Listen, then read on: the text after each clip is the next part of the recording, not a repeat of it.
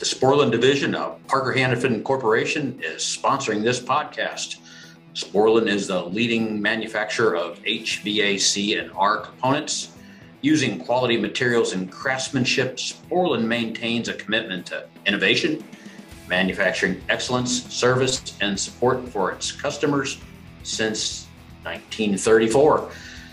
The company is known for its catch-all filter dryers, thermostatic expansion valves, solenoid valves, pressure regulating valves, suction filters, electric valves, controllers, supermarket monitoring solutions, chemicals, smart service tools, ZoomLock Max Press to Connect, and ZoomLock Push to Connect refrigerant fittings. If folks want to learn more, what do they do? You can go to sporlan.com. I guess that's Jim and John for Sporlan signing off. For a decade, Fieldpiece refrigerant leak detectors have set the industry standard for durability, sensitivity, and now reliability. Now our two newest detectors are raising the bar. The infrared refrigerant leak detector DR82 and the heated diode refrigerant leak detector DR58 bring the highest level of performance and offer a new bright blue backlit LED screen that is easy to read and understand. They are built to work all day and all night with USB rechargeable batteries that can get 10 to 18 hours of use per charge. Learn more at fieldpiece.com or follow us on social media at Fieldpiece Products. Thanks, guys. We've all been there, in the middle of a job, everything going smoothly, until boom, you're missing a part. United Refrigeration is your one-stop shop for all your refrigeration needs. Use your computer or smartphone to go to www.uri.com at any time of the day or night to check stock on your favorite brands, such as Copeland, Sporlan, Carlisle Compressors, Danfoss, Emerson CPC boards and sensors, Carrel, Hussmann Parts, and K2Therm. United Refrigeration Inc. is home to these brands and many more. Looking for information on refrigerant conversions or refrigerant banking? Quick access links on the homepage can get you to the information you need. All approved accounts are able to see live to-the-minute inventory and pricing. Product not in stock at your local branch? No problem. Use the Nearby Stock feature to find a local branch that does have what you need. Are you looking for a branch address, phone number, or after-hours number? That's all available as well. Just click on the branch locator and search for your local branch. Have a model number and looking for a replacement part? www.uri.com/ARP has a vast list of quick pick replacement parts. Just search for the model number of the equipment you're working on and click the Replacement Parts tab. If you don't have an account, click the Register button and we'll have you online in no time. With more than 400 locations in North America, each United Refrigeration branch is fully stocked for immediate pickup. Our branch employees have in-depth technical knowledge, so we can help you get what you need when you need it. Visit your local store or www.uri.com/ARP today. United Refrigeration Inc. has all your solutions down cold. This uplifting cinematic experience. I've got something important to tell you, man. The big story is... Dig this and dig it deep. Hey, good effort. Way to go, way to go. Dude, don't encourage him. You assholes know I'm being sarcastic, right? I've been called the songbird of my generation. Holy shit. I'm holding in a huge miss, so could you get to the point? Terrible! Awful! I hated it! War's over, man. Werman dropped the big one. Bloody psychopath. High-functioning sociopath. I never thought I'd see the day when two such highly reputable mischief makers as yourselves douse some drawers at the side of a mall security guard. I see you got fat. force is strong with this one. What are you, 8? You're waking the neighbors!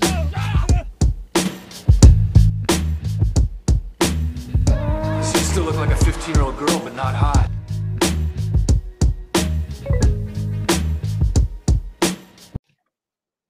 Good evening, everybody, and welcome to Advanced Refrigeration Podcast. You're here with your hosts, Brett Wetzel and Kevin Compass. What are you doing? What do you got? Where are you going? Oh, I heard you're going somewhere fun tomorrow. Well, I gotta go to Ohio. I wouldn't call Ohio fun. It's like the most boring state in the world. I was thinking about that, and I thought maybe Utah. No, Utah actually has like mountains and stuff and like deserts. Ohio just has, it's like a slightly worse Michigan. Yeah, I could say that. Sort of. I mean, I don't know. I have to go to Ohio for like a day. At least I'm not dying like I was last week in Texas. Yeah, how hot was it in Houston? It was 107. And I ended up with a double ear infection and a sinus infection. And I was dying every single day I was there. Yeah, the humidity was no joke either. No, I could have ate a bullet every day and I would have been happy. Like, it was just absolutely horrendous. I don't know why people live there. They like living near the bay, I guess. I mean, I'll take a little bit of snow and some cold weather. That was brutal. Plus the sinus infection and the double ear infection was, that was fun. Being on a scissor lift and like just getting dizzy.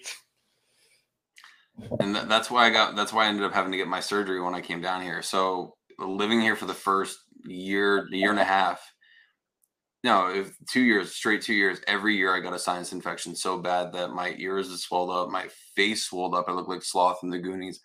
And I would get vertigo for the first time in my life. And I was like, what the hell? Like, what is different? And like, I realized I was sweating more. So I was sweating more and I wear earbuds all the time. So I could, when I'm in the motor rooms, whatever, and it would just block everything up scenario. So the next time I went to the doctor, I was like, I don't care what the hell you have to drill, saw, whatever you have to do, just clear it so it doesn't happen ever again. And I got the surgery and I'm 1,000 times % better. Yeah, they refuse to give that to me. So, but all right, guys, tonight we're gonna go kind of back to the basics a little bit, and I've had a couple of apprentices ask for this. We're gonna go over self-contained 101. So, not the most exciting thing out there, but I'll tell you this: I've watched self-containeds kick journeyman mechanics' ass, time and time again, because it's something super simple. But super simple things get overlooked. So talking to self-contained, guys, I mean, they are getting more complicated, but we're talking a compressor, a cap tube, a evaporator, and a condenser, and temperature control. You're talking the basic self-contained true unit, anything like that. We're going on to the basic. We'll start with the cap tubes. The number one thing, guys, keep the condensers clean. You keep the condensers clean, they're not going to plug cap tubes. I've seen guys time and time again, they will add gas to a cap tube unit. They think it's low on gas, it's running low suction. They'll add gas to it. Turns out it's really a plug cap tube. So the way I approach this, I think, is the easiest way out of anything. So if I come to a cap tube unit and I suspect there's a leak or a plug cap tube, instead of guessing and adding gas and doing all of this, I will evacuate it, pull a vacuum, and I will dump the charge back into it. And I will watch what it does. I'll scale it right back in, plus added to my hoses. After I do that, I will start the unit back up and see how it runs. If it's still running super low suction, then it's a plug cap tube. If it's not and it's running good, then we have a leak. I'm with you. I'm with you almost to the end. So the only thing that I do differently, if I suspect that I'm low on charge first, because it happens so frequently, even on units that aren't even 6 months old, I'll pour water in the desuperheating pan or the condensate, whatever you want to call it, the condensate pan that uses the discharge line to evaporate that water off. And typically you will find a leak in there. And I'm apprehensive about just pulling the charge because you don't know if you have a leak. And then, you try to pull a vacuum and then you have non-condensables in there, especially if you already have crap in the pan. Then you're going to suck all that water back in. So I'd rather just leave it pressurized and see if we can see any bubbles coming off the bottom pass to that. Because usually those are the first to leak. Because you got to remember all the acids that are in the salads and salad dressings and stuff like that is going to attack and get on the coil, right? Then that water is going to drain, go into the evaporator pan. Then you're basically left over with really acidic water, and then the evaporator evaporates off. I'm sorry, the condensate pan evaporates that off, and then you're left with really acidic juices that end up eating the crap out of that pan. I left out one part. I usually will stick a leak detector in by the pan to see if anything does go off before I pull the vacuum. Yeah, I mean, because usually the only places I ever see those really leak is in the condensate pan. Or if it's in like a medium temp produce, it'll be the evaporator. Generally it's always the evaporator or the condensate pan. And going back, I never understood why I had such a hard time leak checking self-contains. Like I had such a hard time with it. I have no idea why. Probably because I just didn't know how to use the damn leak detector. Well, not even just that. I mean, you're talking something that's leaking. It holds 10 ounces and an ounce and a half low. It's causing performance issues, and you're talking it may lose that ounce and a half over a year. Yeah. So you're talking at the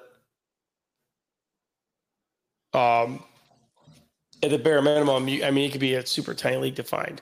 So going like Brett said, like the Kello cap tube thing. And if I do have a plug cap tube, and if it's an emergency, this is something you could do. I don't recommend doing this unless you absolutely have to, is pull the cap tube out and cut 2 inches off of it. I mean, generally the blockage is in the first 2 inches of the cap tube. So if you have to, generally it's in the first 2 inches, and change the dryer to a O32 Sporlan cap tube dryer, not those copper spun ones. Those Sporlan cap tube dryers are a lot better. So note on that, whenever you do that, you have to make sure that you compensate for the additional charge. On every single Sporlan filter dryer, it'll tell you how much refrigerant to add based off of what refrigerant you have. So if you're using R22, it might tell you to add, for an O32, it might tell you to add like 2 ounces. Because you got to remember that filter dryer now is acting almost like a mini receiver, if you will. Correct. So the system's going to add capacity. You're going to need to add capacity of charge to it in order to to make sure it's not undercharged. Same thing for your hoses. So I think a 6-foot hose holds, is it 2 ounces or 4 ounces? You know what? Honestly, usually what I'll do is from my center hose to where, because I always have ball valves on every end of my gauges.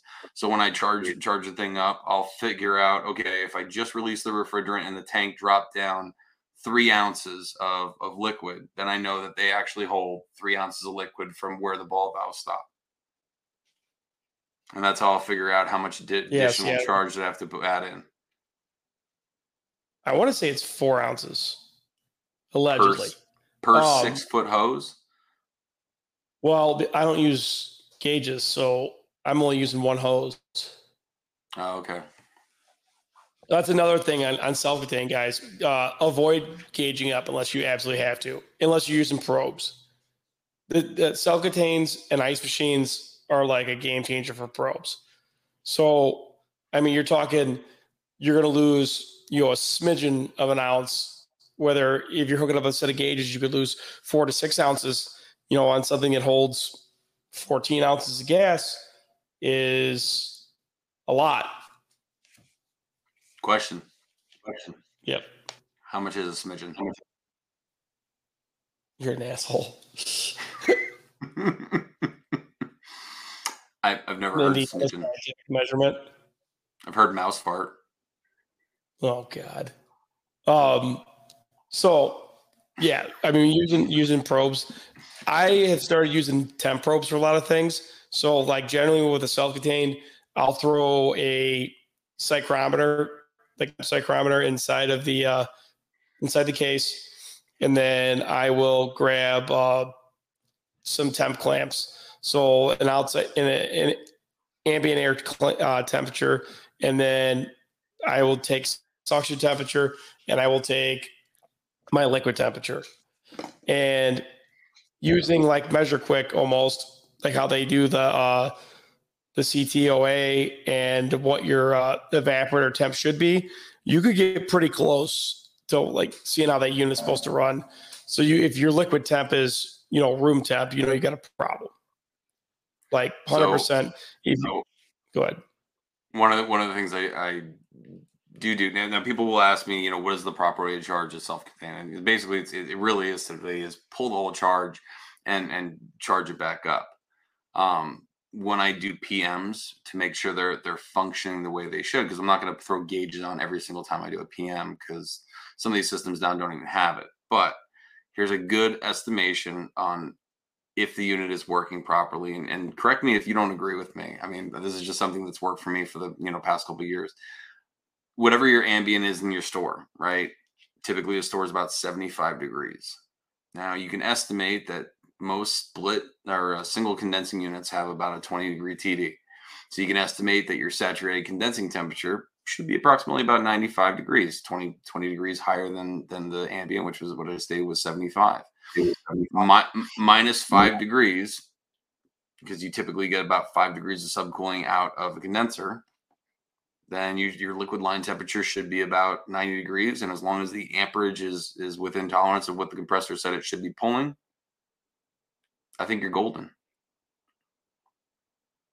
Yeah, I mean that's not bad for like an eyeball. I mean, you're never going to beat the scale charge.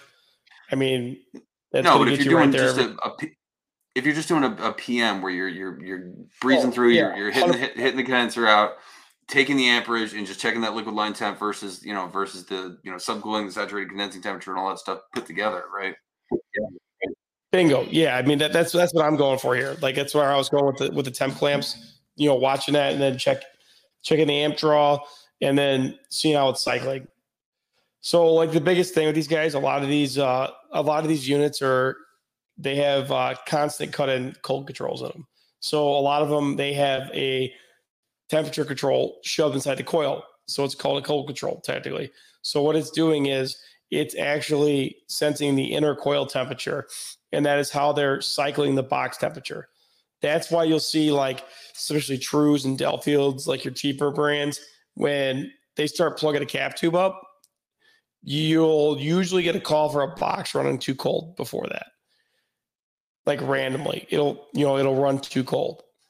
So what happens is the center of the coil doesn't make temperature because the cap tube's plugging, and the outer parts of the coil still pull down, and the box overshoots temp because that temperature control is not sensing the coil temperature down to temp. So say if it's supposed to cut out at 18 degrees coil temp, and it's only getting to like 20, it's still going to overcool the box. But that liquid refrigerant's flashing off before it hits that cold control, and it's not allowing it to shut off. That's why you'll see some nuisance overcooling complaints before you'll see a plug cap tube. So a lot of times going through, that pigtail should probably be near the first pass of once the cap tube enters the coil, and that's because that's going to be the coldest part of the coil. A lot of these ones that he's talking about, because I mean you're not going to have a huge defrost clock on a single medium temp case. So a lot of these have what's called a constant cut-in. So no matter where you turn that dial, that's the cutout. But the cut-in is always the same. So typically they try to make it 40, 41, 42, whatever the manufacturer spec'd. for that particular unit. And then the only thing that actually changes when you're actually turning the dial, that's why it says colder, is basically the cut-in temperature. So if you're trying to maintain, I don't know, a 30-degree box, maybe it has a 10-degree TD, so it's going to wait until that whole coil gets at 20 degrees. So it's going to, get you. That's how you're going to get your discharge air. Except for it's not going to let the unit come back on until the coil is completely, clear of frost at the 41 or 42 degrees. Yeah, 100%. That is exactly what's going on. And you guys got to remember, most of these units are the cheapest of cheap. Like, I mean, that's why they're not having defrost clocks on here. And I mean, they're built very cheaply. They're not cheap, actually. Like a fucking true two-door cooler is like $7K, which is outrageous. So just keep that in mind with those constant cut-ins. A lot of stuff you're going to start seeing now is you're going to start seeing like Dixel controllers and Corel controllers. And a lot of these units are starting to get microprocessor controllers in them. So, I mean, they're getting better. So constant cut-in controls are starting to cost more probably than digital controls at this point. So you're starting to see more and more, but I see a lot of problems. I don't know if you've seen this when they say they put a Dixel controller in, like an XM controller, and they're using that to cycle the compressor. It seems like they have a super high failure rate. It can't handle the contacts. Yeah, my advice, if you have a failure like that where it bones out one controller, is typically because it doesn't take the inrush real good. So, I mean, I would suggest putting in a pilot relay for it. So then basically the only thing you're running is the control voltage through the pilot relay, which is going to work the contact that you're going to install. Yeah, I mean, that's what I do anytime I lose a controller like that, because, I mean, a $25 relay is a, $200 insurance policy that it's not going to happen again. Not with all the back orders and shit, you're like, well, just put something in it, and then you have to run new sensors and whatever else. It's just a pain. I mean, I found out the hard way. And I had asked this question on one of the forums, and I was like, what sensor is, will go good with this Dixel controller? And it was one of the ones that you pulled off the shelf for United. And everyone's like, oh, just put a CPC sensor in there. Just put a CPC sensor in there. So I did. And then I started weighting down the temperature, and I'm like, wait a minute. I started, like, the temperature didn't match my thermocouple once it started getting like in the low 40s into the 30s. And then that's when I realized it was still a 10K sensor, but it was a 10K type 3 rather than a 10K type 2. And a lot of these other sensors, I have no idea what the hell they're putting in. So Corel, I'd have to heat them all up to 77 degrees and take a shot in the dark of which one I thought it was. Corel's making a... What's that? I usually stock the Dixel stuff just so we can use a CPC sensor. So you can't? So you can. I don't think you can't, though. Those things are set for... You could change it. Yeah? You could use a Danfoss sensor with a XM controller. Are you talking about the XM, or are you talking about like the CX, like multi-use Dixel? Say the multi-use Dixel. Okay. So you have three different options. You have a PT1000, you have their version, and you have PC sensor. At least on like the ones in like the last 2 years. I had them on my truck, but I don't know. I had one 240, 124, and one 120, I think. Just to cover the game. Like that's what I use for like even walk-ins and stuff. But like, so like if I got a bad call control, I know this is like kind of like against, guys, I'm not usually putting a cold control back in. I'll usually retrofit a Dixel in. Hey guys, today's episode is sponsored by Westermeyer Industries Serviceable Oil Floats. Many oil separators contain an oil float to effectively meter separated oil back to the compressors. Westermeyer Industries has taken this concept and perfected it with their new line of serviceable oil floats. These floats feature an improved design with fewer components, allowing for greater manufacturer consistency and up to 20% increased oil flow versus their legacy models. These floats also feature an integrated magnet to shield the oil path from debris and have been field proven in supermarket applications. Westermeyer Industries offer replacement oil floats not only for their own separators, but also cross-compatible models for our competitor oil separators as well. You can find out more about the Westermeyer Industries serviceable oil floats by visiting westermeyerind.com/floats. Once again, that's westermeyerind.com/float. Let's get on with the episode. All right, guys, here's question number 2 for the month of June for the Field Piece giveaway. Once again, answer the question and send it on over to arpgiveaways@gmail.com. What is the signal that is given to a IDCM module? From what to what would be 0 to 100%? Let me know. I don't know what my kids are doing back there. Jeez, oh Pete. I'll usually retrofit a Dixel in. So, I mean, it seems like you get way better control out of it. I got you. And my daughter's upset. She didn't get a piece of pizza. Yeah, they're bad. The dog ate it. All right, guys. So like now kind of moving on to some more like cumbersome receiver. So like receiver type stuff. Yeah. So like smaller stuff with receivers, just be very, very careful charging these things. Like don't clear the glass until the thing's almost down to temp. I mean, they're very temperamental. Like you're talking a receiver, they may be the size of like a water bottle. So it's not going to take very much liquid. Mm-hmm. And then same thing, check in subcooling on like some of that stuff. If you don't have a sight glass, you can at least maybe check subcooling on the outlet of the condenser to see if you actually have some liquid there. Yeah. What do you think about the cold pack units, the ones that are on? Should I even ask this question? I know I'm going to get the answer. They're not the units that are the ones that are on top of the walk-ins, where it's basically a self-contained, just sitting on the top of a walk-in. Self-contained.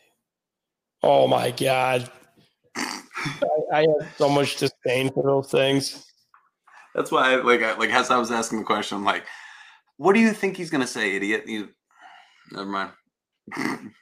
So we used to do when I first started, I was an apprentice. We did a lot of Chicago public schools, which are like the worst of the worst, like nasty.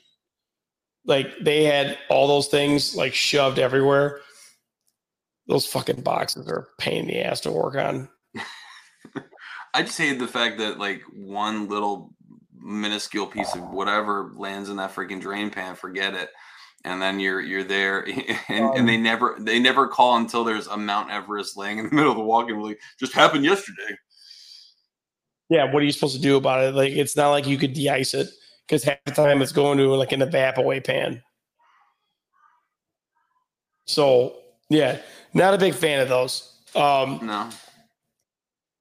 What about the? Have you done much work with the cold pack units? With the I think Colpack makes them with the glycol condensing self-contains. No. So they make. We have a couple stores with them. So they make they're little mini glycol chillers, and they are running the rail, and they're running the actual box off of glycol. Okay. So they cool down a little glycol reservoir, almost exactly like the Hill pans. The seafood ones. Yes. Okay. So they're using those. I mean, they seem like they work pretty good. Little mini pump. I don't get the whole caveat behind it because it seems like a huge efficiency loss. because now you're cooling down glycol. Now you're cooling down. Now you're using a pump. I mean, I don't get the whole thing with it, but like, apparently they're like super popular with like a lot of restaurants. Yeah. I don't know how I feel about that.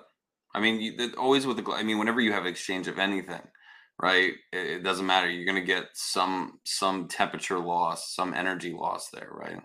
Right. Yeah, I mean, so it's going to, no matter what, it's going to lose out to a DX system in efficiency. Yeah. Or they are expensive, like 12 G's and up. Wow. For a prep table. Because I went to go condemn one time, and I got yelled at for like 20 minutes about it. So some of the other stuff that you'll see with the smaller self-contains, obviously the packing on the receiver can leak. Looks like the only way you're going to be able to tighten up is with a spanner wrench. I think Bonnie Forge makes a socket. You have to. I have one. RF14, I think is what it is. I found one on eBay. Like they don't make those anymore. And the only other caveat to that is that you have to have the stem halfway seated in because the prongs on it aren't long enough to actually go up in. I've never actually used it, but I have it. I've used it several times. It's rather handy because then if you do have where the packing's totally gone, then you could you can repack it with a multitude of things. So I've used Teflon tape and maybe a piece, maybe 5 or 6 inches long, and rolled it out into like a small little line, and then covered it with Never Seas and wrap it. Take the packing out, wrap the stem up, and shove that in there. And when you tighten the packing, when you put the packing back up, it basically expands that nylon and makes it seal back up. And I've had luck with that, even on rack stuff. Discharge lines where they're leaking out discharge, and they don't want to do anything about it. Obviously, the piece is going to be longer than 5 inches for like a discharge valve, but nonetheless, you could do something like that. Blue Monster tape works great for discharge valves. Yeah, just no lubricant around it, just the Monster. I usually just like put some Nylog on it, like roll it up like thin roll, and just shove it in there. So one other thing, guys, when your service is self-contains and you think there's a leak and you got to gauge up to it, before you do that, if you take the caps off, look, feel for a little bit of pressure behind there, but also grab your leak detector and check the Schraders first. I don't know how many times I've screwed myself, but looking for a leak, can't find a leak, I charge it back up, I come back a couple days later, it's low again, and sure as shit, we're losing a tiny bit of gas out of a Schrader that I missed because my gauges are on there and they're not leaking. Oh, by the way, service announcement. Service valves on compressors, on receivers, are not meant to have pressure controls on them where you could just mid-seat them. If it's a service valve on a compressor where they have an open port for a pressure control, different story. But as far as a service valve on like a receiver, and you're like, oh, I'll just put a fan cycling switch on that. Don't. Those valves aren't meant to be mid-seated all the time. They're meant to be back-seated or front-seated, not mid-seated. Causes them to leak. Please don't do it. Yeah, I mean they're not designed for that. So like leak checking, like the stuff before you throw your gauges on there, that's another big one. So making sure you actually like check that before, so you're not like pulling your hair out. And then starting components. I mean, checking out starting components. I'm not the best with this. I usually have to go back to the Copeland book or check everything else out. But like using the Copeland mobile app to see what the amp draw should be, or what relay should be in there, or what cap should be in there, and then actually checking the capacitors to make sure they actually have the right capacitance. Because if you're having starting problems, checking the start cap, checking the run cap, Making sure the start relay is not hanging up. Oh, making sure the start relay is in the proper position. So Yes. on the start relay, there should be, just like on the writing, there's a little thing etched in where it says top, and there's an arrow pointing up. That's there for a reason. We had a unit where the starting components went through, I think 3 or 4 times. So first person went through, changed out the start components, and it looked the same. They just mounted it a little bit different. And because it was mounted upside down, it was making the relay not want to touch on initial startup. So it would put a lot of wear and tear on it. So that one would go bad because the other one was installed that way. We put it in another one and another one.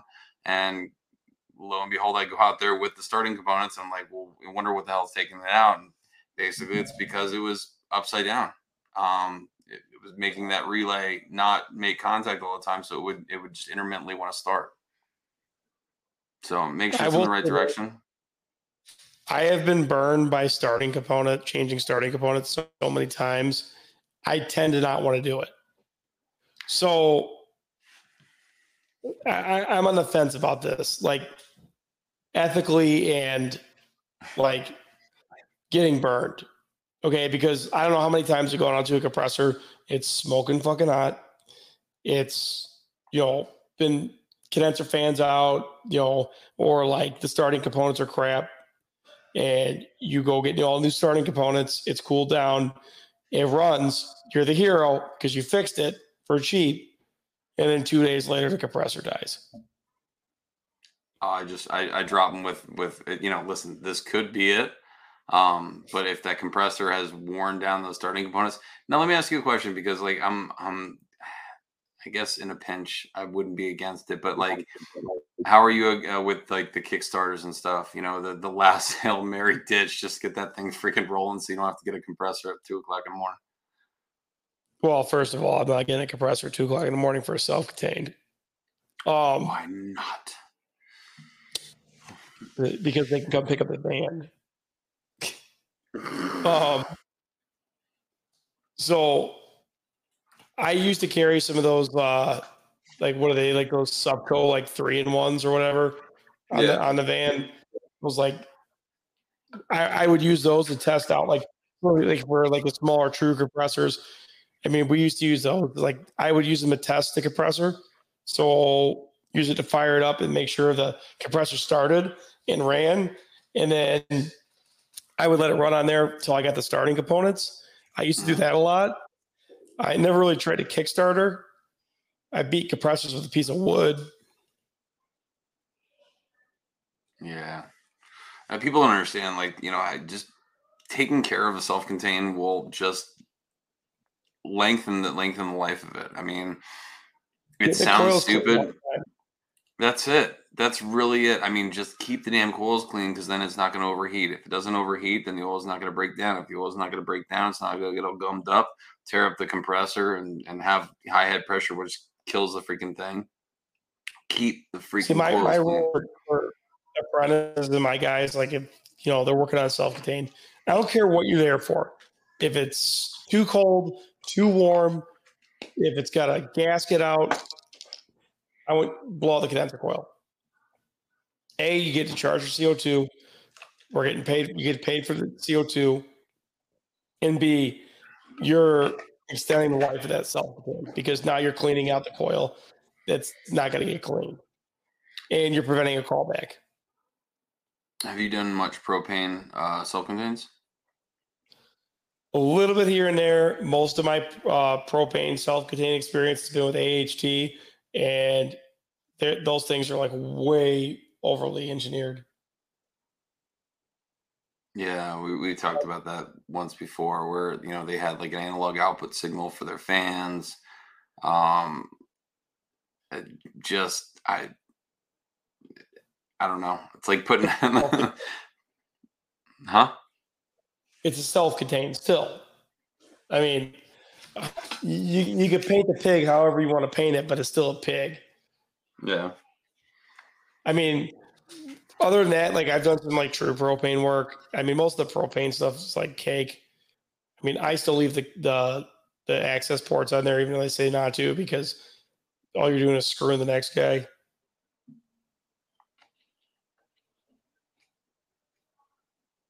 but they're so critically charged, man. That's the only thing. I mean, you've had hoses freaking, not seal up. You right? Yeah, I mean, have you seen the price of propane? No. It's fucking outrageous. What is it right now? It's more than R22. Come on. Yeah. That's freaking nuts. Yeah, it's outrageous. And it's hard to get. It's the other thing. So like more and more of these propane self-contains are coming in, like it's hard to get.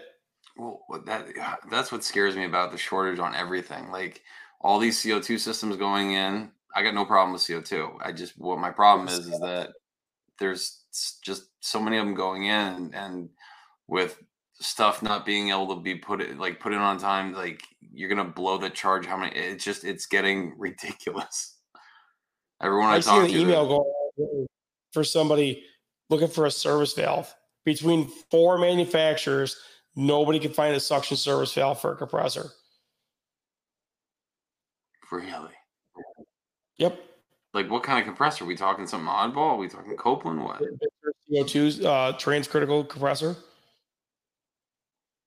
the fuck? Yeah. Racks down, empty, flat. No way to isolate it. Really? Oh yeah, I guess not, huh? Can't run without this compressor either. So the store's entirely down. Yep, flat. Not one of my stores, but it's somebody at another company that I know about. I guess it's going to be on the news that the United States is shorting our food now. Well, I mean, like same thing with like fixing all these self-contains. Like I like Target's way of doing things. Like they'll put at a certain dollar amount, they just axe that thing. It doesn't matter if it needs a door gasket or if it needs a cord. They're just going to throw it away. Yeah. I mean, once it hits that end of life, it's done. But going back to self-contains, just like any other refrigeration, it's knowing of how it's supposed to run. So freezers, they have to go into a defrost. They typically, unless they're a coffin case, do not turn off the fans. Or I'm sorry, they do turn off the fans. So you're going to turn off the fans once we go into defrost. The heaters are typically going to turn on, raise that temperature up to termination temperature, whatever that might be per that manufacturer. Typically electric defrost is, 50, 55. Usually have a high limit in there, or, some kind of mechanical high limit safety, maybe set for 75 degrees so the coil doesn't overheat. And once the coil's done terminating, once it hits termination temperature, unit's going to turn back on. Fans aren't going to turn on until that same termination temperature. Typically, they'll use the same one for the termination as well as to turn the fans back on.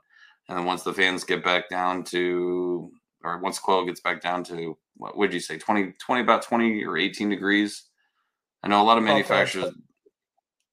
I've seen some manufacturers say 28, but I don't feel comfortable with that. I'd rather have a full frost pattern on a coil before I start up the damn thing. And you can estimate, about what that's going to be. Say it again? I would figure at 28, you'd be slinging water still. That's what I'm saying. Like, I mean, even though it's below freeze, I don't know. I just feel more comfortable bringing it down, closer to where the whole coil is going to have an even frost pattern across it. So, but like I said, once it comes down to about 15, 20 degrees, fans come back on, and refrigeration just continues to happen. And it's just knowing that cycle going over and over in your head, where whether you're doing it with mechanical controls or electronic controls controlling the defrost and refrigeration, it's still the same theory. It's the same thing over and over. They just might have a little bit more bells and whistles. Some of these case controllers, you'll get into defrost skipping. I know Beacon's real big on that, or now it's not Beacon anymore. I want to say QRC. It's like changed like 4 times now. One thing I want to go over with the freezers that we left out. So usually in a, say, True or Delafield, it usually doesn't matter. Usually all of them use what's called a crankcase pressure regulator in the suction line. What this is doing is protecting the compressor. So this compressor does not have a lot of starting torque. We're on a single phase, 115 volts. They got to keep it under 20 amps. So it doesn't have a starting torque and the load requirements that a normal compressor would. A 3-phase, 460 compressor, 208 compressor that can handle a little bit of load increase. So what they use is this crankcase pressure regulator gets set at a certain amperage. So you set this by amperage. So you adjust it at peak load. So the warmest the case is, you throw your amp clamp on there, start the compressor up. You start running this thing in until the run load amps are right at where the compressor calls for, or the max run load amps. And then if you need to back it out, if it's too low, you back it out. It has nothing to do with evaporator pressure or anything like that. In this particular application, you're setting it off run load amps. Well, it's, the valve is, the CBR is a crankcase pressure regulator. It's an outlet pressure regulator. So it doesn't give a crap, really. It makes sure that the pressure going to the compressor is not exceeding whatever you might have. One instance I had a compressor that was, we were told that we were just replacing it. And then we found out every single time it would pump down and start back up after a defrost, it would be overamping by about 2 amps. And we found that 404, if the pressure on this particular freezer on this coffin case would get down to 40 PSI, it would be at full running load amps. So typically we'd have to braze in a crankcase pressure regulator. But in this instance, we actually installed a Sporlan SZP40 power head. And basically what that did was that expansion valve in that instance, when you install it there, does not allow any refrigerant to feed until the suction pressure on the outlet of that valve gets below 40 PSI. So we'll basically clamp down until that suction pressure gets below 40 PSI, and then it'll start feeding. It's basically doing the same thing as a crankcase pressure regulator. The only thing is crankcase pressure regulator is adjustable. The SZP40 power head is not adjustable. So it's always trying to regulate it at that 40 PSI if the pressure is higher than that. Seems like you usually have one or the other. You have a cap tube and a CPR, or you have the ZP power head. Yeah, and then that ended up increasing the longevity of the compressor, because they said they were replacing that compressor at least, I think, once a year. The other problem was they had a liquid line solenoid that was all the way at the condensing unit, and the receiver was probably, if you took a 2-liter and you lopped off the first loby part of above the tag, that's how big the receiver was. So it was trying to pump X amount of feet, 75 feet of line set in this little receiver. So the pressure would just keep going up higher and higher. So we ended up having to move the valve downstairs. No harm, no foul. Put the ZP SCP power head in there, and from my understanding, no other problems. Yeah, so I mean, you shouldn't really have to mess with those from the factory. I mean, they should all be preset.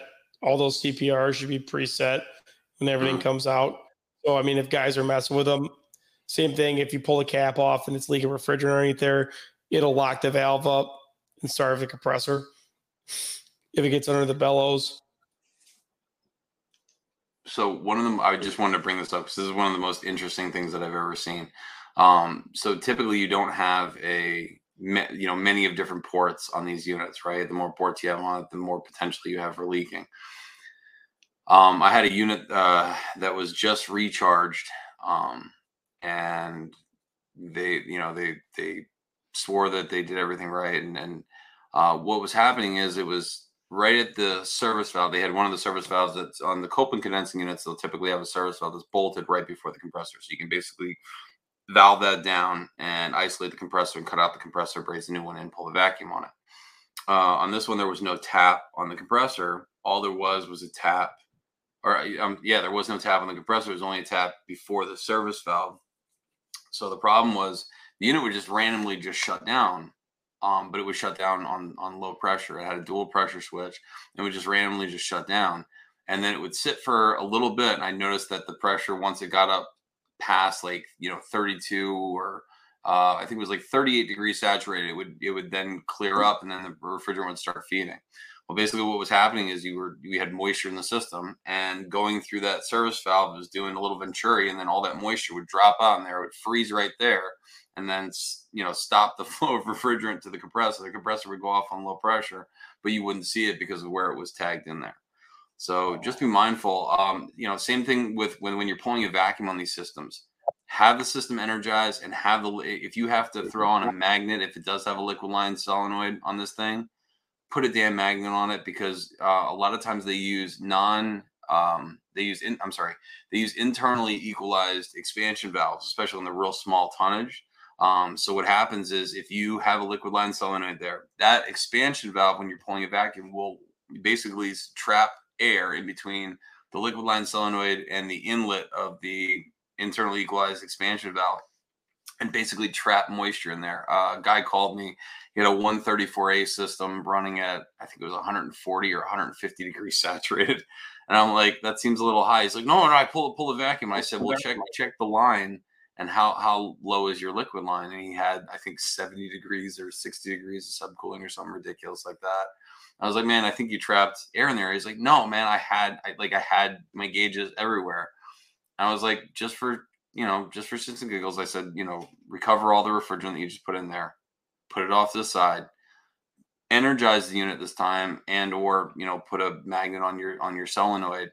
And he calls me back later. He's like, man, you're right. He's like, that unit A pulled down a hell of a lot faster, and B, the system's working wonderfully. I mean, it was doing the 20-degree rule of saturated condensing temperature above ambient, so it was working awesome. Yeah, I mean, that's the biggest thing with these is just make sure you pull good vacuums, good service procedures, keep them in out of a million-degree kitchen, and they won't have issues. Gaskets, same thing with door gaskets. Making sure your door gaskets are good. Making sure that you don't have moisture coming in this. These things cannot handle moisture removal. They're not made to dehumidify. So I mean, you're going to eat up a lot of capacity real quick with that, especially icing up. If you have iced up self-contains, that's another big one. Checking the Dexel controllers to make sure they're actually going in defrost, and or marking the defrost clocks without moving them first. Just mark the pins and make sure it's actually turning. That's another big one. If you have iced up case, don't just go turning that. Or some of these will use a cold control inside of it, making sure that the actual cold control's cutting out when it needs to. If the coil's iced up and cutting back in, you maybe throw a thermometer inside the coil and watch it.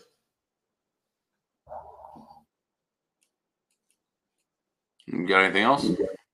No, I think it's it for self-contains. All right. Well, guys, thanks for listening once again, and have a good night. Sorry.